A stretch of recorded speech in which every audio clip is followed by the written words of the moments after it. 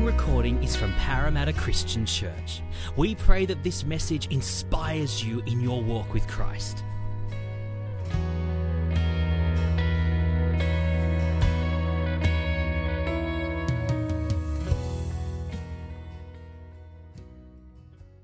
For those of you that don't know me, my name is Susan.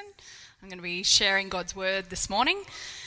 If you've been coming along for the last few weeks, you'll know that we've been going through a series, New Year's Attitudes, and looking at some of the attitudes like the fear of the Lord, humility, hope, joy, contentment, and peace. And today we're going to be looking at confidence. Confidence. So you might be familiar with this passage in Hebrews chapter 4, verse 16. I'm reading from the Amplified Version, and it says, Therefore let us, with privilege, approach the throne of grace, that is, the throne of God's gracious favour, with confidence and without fear, so that we may receive mercy for our failures and find his amazing grace to help in time of need, an appropriate blessing coming just at the right time. I'm just going to quickly pray. Lord, we just thank you. We thank you for your word. We thank you, Holy Spirit, for what you're already doing this morning through the words in worship, through communion. And Lord, we just ask that you would breathe understanding of your word this morning. Help us to understand your word. Help us to apply it to our lives. That we would be doers of the word, not just hearers of the word, Lord God. Pray that you would just remove any distraction this morning, Lord, so that we can just receive everything that you have for us. We pray this in Jesus' name. Amen. So when I was thinking about confidence and thinking back to some of the other words and the other New Year's attitudes, I was kind of thinking confidence seems to contradict the fear of the Lord and humility. At first glance, it seems like they're at odds with one another, but as we unpack this, I'm hoping that we'll sort of see how they actually complement one another. So in the very first week of this series, Hill was talking about fear of the Lord as the first attitude, and he was focusing on God's holiness and his perfection. And this is really shown through the Old Testament when the laws of the time with the temple, that the only person that was allowed to access the Holy of Holies, where God's presence was manifest, was the high priest. And he could only do that once a year on the Day of Atonement after he had been ceremonially cleansed. In fact, if anyone else entered the Holy of Holies, or if the high priest entered on a different day, they'd be struck dead. That's how holy that place was. And that demonstrates how holy God's presence is. So then how do we balance the fact that God is to be approached with fear and reverence, but then the passage in Hebrews 4 to say, come boldly before him and come boldly into his throne room? Well, I think the bridge between holy reverence and confidence is the cross. In Matthew 27, verse 50 to 51, it says, when Jesus had cried out again in a loud voice, he gave up his spirit. At that moment, the curtain of the temple was torn in two from top to bottom. God's design for humanity was for us to be in communion with him. Just like back in the Garden of Eden with Adam and Eve, he had designed humanity to be able to walk with him. But as soon as sin had entered the Garden of Eden, that connection and that communion was broken. God couldn't be in the presence of sin. And so as soon as Christ died and the curtain was torn in two, it meant that God's presence was no longer restricted to the Holy of Holies. It means that we now have direct access to God's presence because Christ has paid for our sin and dealt with it once and for all. The confidence that we have to enter the Lord's presence is only through Jesus and what he accomplished on the cross. In Ephesians 3 verse 12 it says, Christ Jesus our Lord, in whom we have boldness and confident access through faith in him. That is, our faith gives us sufficient courage to freely and openly approach God through Christ. It's only through Christ that we can approach God with this boldness and confidence. And again, going back to the passage in Hebrews 4, but now reading the verse before it, so 15 and 16 this time, it says, For we do not have a high priest who is unable to sympathize and understand our weaknesses and temptations, but one who has been tempted, knowing exactly how it feels to be human in every aspect as we are, yet without committing any sin. Therefore, with privilege, let us approach the throne of grace, that is the throne of God's gracious favour, with confidence and without fear. So again, it's only through Jesus being the ultimate high priest for us that we have this confidence and boldness to come before the Lord. So I'm going to look at sort of two questions this morning of, well, how is it that we have this confidence, or why do we have this confidence through Jesus? And then what should we do with it? So to fully appreciate what Jesus has done for us on the cross and the confidence that we have through him, I just want to spend a bit of time, I guess, going back again, revisiting the Old Testament and the systems that were in place before that. So we're going to read Hebrews chapter 10, verse 1 to 25. It's quite a long passage, so if you'd like to turn in your Bibles to Hebrews 10, verse 1 to 25. It says, The law is only a shadow of the good things that are coming, not the realities themselves. For this reason, it can never, by the same sacrifices repeated endlessly year after year, make perfect those who draw near to worship. Otherwise, would they not have stopped being offered? For the worshippers would have been cleansed once for all, and would no longer have felt guilty for their sins. But those sacrifices are an annual reminder of sins. It is impossible for the blood of bulls and goats to take away sins. Therefore, when Christ came into the world, he said, Sacrifice and offering you did not desire, but a body you prepared for me. With burnt offerings and sin offerings you were not pleased. Then I said, Here I am. It is written about me in the scroll. I have come to do your will, my God. First he said, Sacrifices and offerings, burnt offerings and sin offerings you did not desire, nor were you pleased with them, though they were offered in accordance with the law. Then he said, Here I am, I have come to do your will. He sets aside the first to establish the second, and by that will we have been made holy through the sacrifice of the body of Jesus Christ once for all.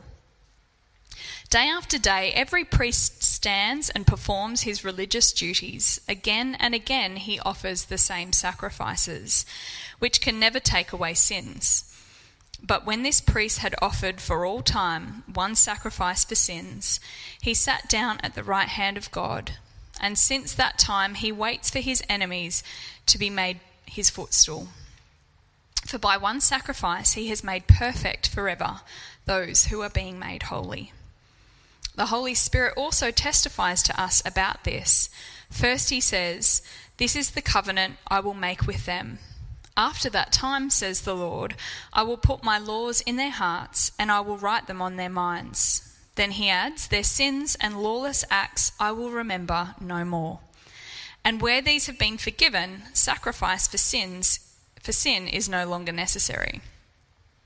Therefore, brothers and sisters, since we have confidence to enter the most holy place by the blood of Jesus, by a new and living way opened for us through the curtain, that is his body, and since we have a great priest over the house of God, let us draw near to God with a sincere heart and with the full assurance that faith brings, having our hearts sprinkled to cleanse us from a guilty conscience and having our bodies washed with pure water. Let us hold unswervingly to the hope we profess, for he who promised is faithful. And let us consider how we may spur one another on toward love and good deeds, not giving up meeting together, as some are in the habit of doing, but encouraging one another, and all the more as you see the day approaching. So coming back to that first question, why do we have confidence through Christ? Well, in verse 17 of that passage, it says, God remembers our sin no more. Our sin is remembered no more. Now, this isn't saying that God's forgetful, that he's got a bad memory, but he no longer holds our sin against us. In 1 John 1 verse 9, it says, if we confess our sins, he is faithful and just to forgive us our sins and purify us from all unrighteousness. And then in Hebrews 9 verse 14, it says, how much more then will the blood of Christ, who through the eternal Spirit offered himself unblemished to God, cleanse our consciences from acts that led to death, so that we may serve the living God. Another passage that you're probably very familiar with in Romans 8, verse 1-2. Therefore, there is now no condemnation, no guilty verdict, no punishment for those who are in Christ Jesus, who believe him as personal Lord and Saviour. For the law of the Spirit of life, which is in Christ Jesus, the law of our new being, has set you free from the law of sin and death. We've got this promise that God will remember our sin no more, and that when we confess our sin, he is going to forgive us. So we need to be quick to repent and confess our sins, to receive that forgiveness, and to come back into his presence, knowing that he welcomes us with open arms, that he's not condemning us, that he isn't angry with us, but he's waiting for us to be made right with him again.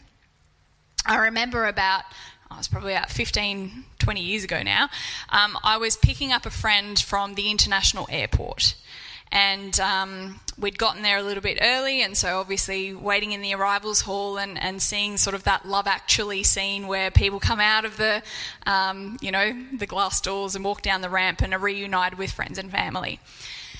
And there was this one elderly couple who were walking down the ramp, and a young family waiting to greet them. And this little girl, she was probably about 7 or 8 years old, ran to her grandfather, leapt up into his arm, and just arms and legs just embraced him. It's going to make me cry. Every time I've thought about this moment, it was just such a precious thing to watch. This little girl who obviously loved her grandfather so dearly and just was so uninhibited in being able to welcome him and love him. It was so precious to watch that. And I remember at the time just feeling sort of prompted in my spirit of God saying, that's how I want you to embrace me. That he doesn't want us to shy away from him or feel like, he's angry with us, or that we need to come before him with fear and trepidation, that he wants us to run towards him and to embrace him, because that's how he embraces us. So the first thing, the reason why we have confidence is because he remembers our sin no more, that we have no condemnation through Christ. The second thing in verse 18 is that sacrifice is no longer needed for our sins. And this is also shown in verse 11-12. It says, day after day, every priest stands and performs his religious duties. Again and again, he offers the same sacrifices, which can never take away sins. But when this priest had offered for all time one sacrifice for sins, he sat down at the right hand of God. The sacrifices that were offered by the Israelites each year on the Day of Atonement, they managed their sin, but it never actually dealt with or cured their sin. It never actually cured the consequences of sin. And I think, how often do we actually fall into that trap, thinking that we have to earn God's love, that we have to earn his forgiveness, that we need to make up for, the wrong things that we do. But there's nothing that we can do to earn God's love or forgiveness, because Jesus' sacrifice was final and it accomplished it all. So we have confidence through Christ because he remembers our sin no more, that we no longer need to offer sacrifices. And the third thing is because we've been made holy and perfect through Jesus' sacrifice. And this is again highlighted in verse 10 and verse 14. Verse 10 says, and by that will we have been made holy through the sacrifice of the body of Jesus Christ once for all. And then 14, for by one sacrifice he has made perfect forever those who are being made holy. Not only have we had our sins forgiven, but we have been made holy, and we share in Christ's holiness. Through Jesus, when God looks at us, he sees Jesus' righteousness and Jesus' holiness, and that allows us that confidence that we can come before him because our sin has been completely dealt with. In 1 Peter chapter 2 verse 9, it says, "But you are a chosen people, a royal priesthood, a holy nation, God's special possession, that you may declare the praises of him who called you out of darkness into his wonderful light." And what a great thing to just have that confidence in that we share in Christ's holiness. So we have holiness, we have confidence because he remembers our sin no more, that sacrifice is no longer needed, that we've been made holy and perfect through Jesus. And so this now, number 4, can allow us to confidently enter the most holy place, God's presence. And this is shown in verse 19. It says, "We have confidence to enter the most holy place by the blood of Jesus." Christ's blood has cleansed us and made us holy so that we can enter God's presence. Think about that for a second. Because I think so often we take that for granted, that we've got direct access to God's presence. Thinking about some of, I guess, the rich and powerful people on earth, the Queen, our Prime Minister, President Biden, I don't think any of us here would just be able to stroll on into Buckingham Palace and walk straight into the Queen's quarters or into the Oval Office in the White House. None of us have got that kind of access. There'd be so many checks and balances, security checks, and even then we probably wouldn't even get invited anyway. But we've got direct access to the King of Kings and the Lord of Lords, to the Creator of the universe. We've got direct access to his presence. Let's never take that for granted. So these are the reasons why we've got confidence through Jesus. And so the next question is, well, what do we do with it? What should we do with that confidence? Well, the first thing is that we need to draw near to God. In verse 22, it says, "Let us draw near to God with a sincere heart and with the full assurance that faith brings, having our hearts sprinkled to cleanse us from a guilty conscience and having our bodies washed with pure water." We need to take advantage of having this unlimited access to God's presence and actually dedicate time to spend in his presence. That should be made a real priority in our lives. And I've felt really challenged in preparing this message of needing to do that, needing to set aside time to actually just sit in his presence. And I'll do a quick plug. What's the date? On Wednesday the 2nd of March. I hadn't actually planned that, but I thought that was a great reminder and encouragement to the church. Wednesday the 2nd of March, we're having a soak night. And these nights are going to be dedicated time set aside to just soak in God's presence. Can I really encourage you to do that? To come along. I think we're planning to do it, is it monthly or however often, to just come along to those evenings, to really set aside time to just really soak in God's presence, to just wait on him, to just ignore the busyness of our lives.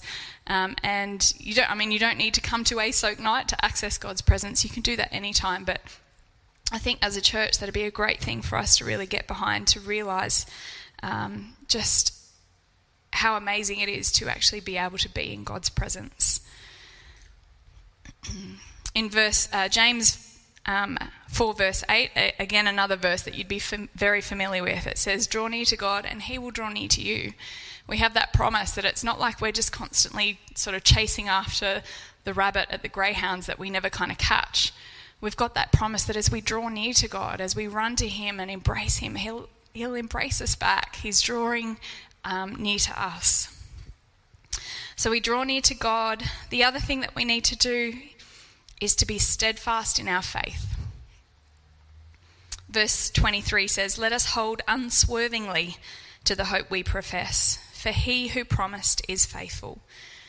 Having confidence to approach our Heavenly Father in any circumstance should help us to be unwavering in our faith. and it should help us to be steadfast in our faith. So we draw near to God, we're steadfast in our faith.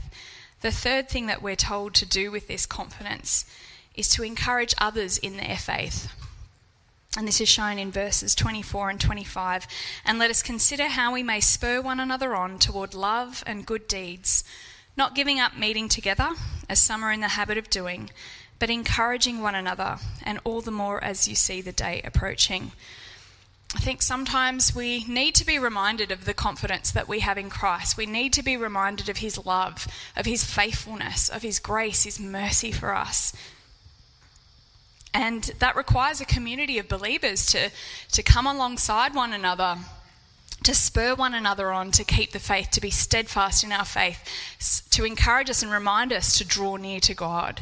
And I'm reminded of that passage in the Old Testament when Aaron and Moses are on the top of a mountain, there's a battle going on, and Moses is having to raise his hands in worship, and he sees that as his hands fall that the battle starts shifting towards the opposition.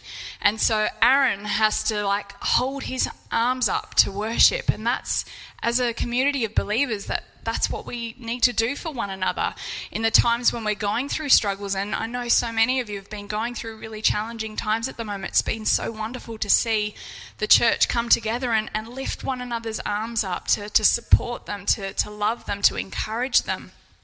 And we need to continue doing that. And again, just, reminding one another's of the confidence that we have through Jesus. So I might just get Dash and whoever else is joining her up. We're going to spend some time this morning to just spend some time in God's presence. Reminder that the New Year's attitudes that we've been looking at was to revere the Lord and live lives of humility, but knowing that we've got confidence before God because of what Jesus did on the cross. We can live a life of confidence knowing that we have a hope in the eternal things to come, as Asaru mentioned this morning, that we've got joy and peace and contentment that is irrespective of our circumstances. So we're going to spend some time this morning. We're going to worship with the song Run to the Father, which I thought was appropriate. And I really encourage you this morning to come boldly before God. Come boldly into his presence.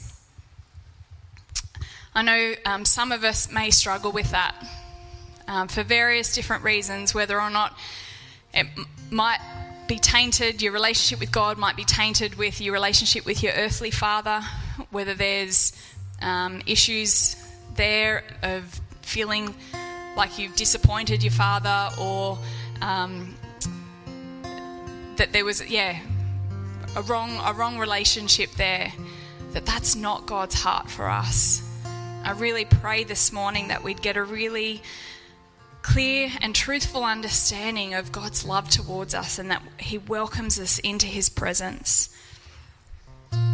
And there might be some of you here or online watching and you don't have that confidence because you don't know Jesus.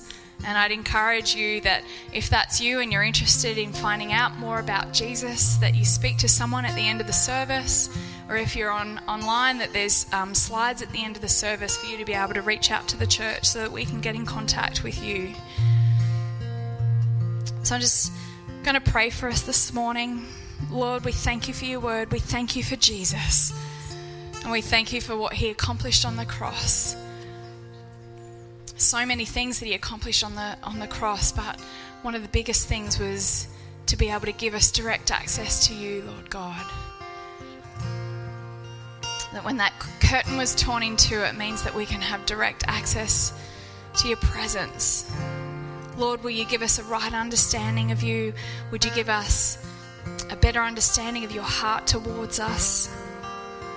Lord, would you forgive us for the times that we've had confidence in ourselves and in our own abilities? Would you forgive us for the times that we've been striving, thinking that we need to earn your love and your forgiveness? Holy Spirit, we just welcome you here this morning. Would you reveal your presence to us this morning, Lord God? Knowing that in your presence there's fullness of joy. finds rest for our souls. Would you minister this morning to us, Lord?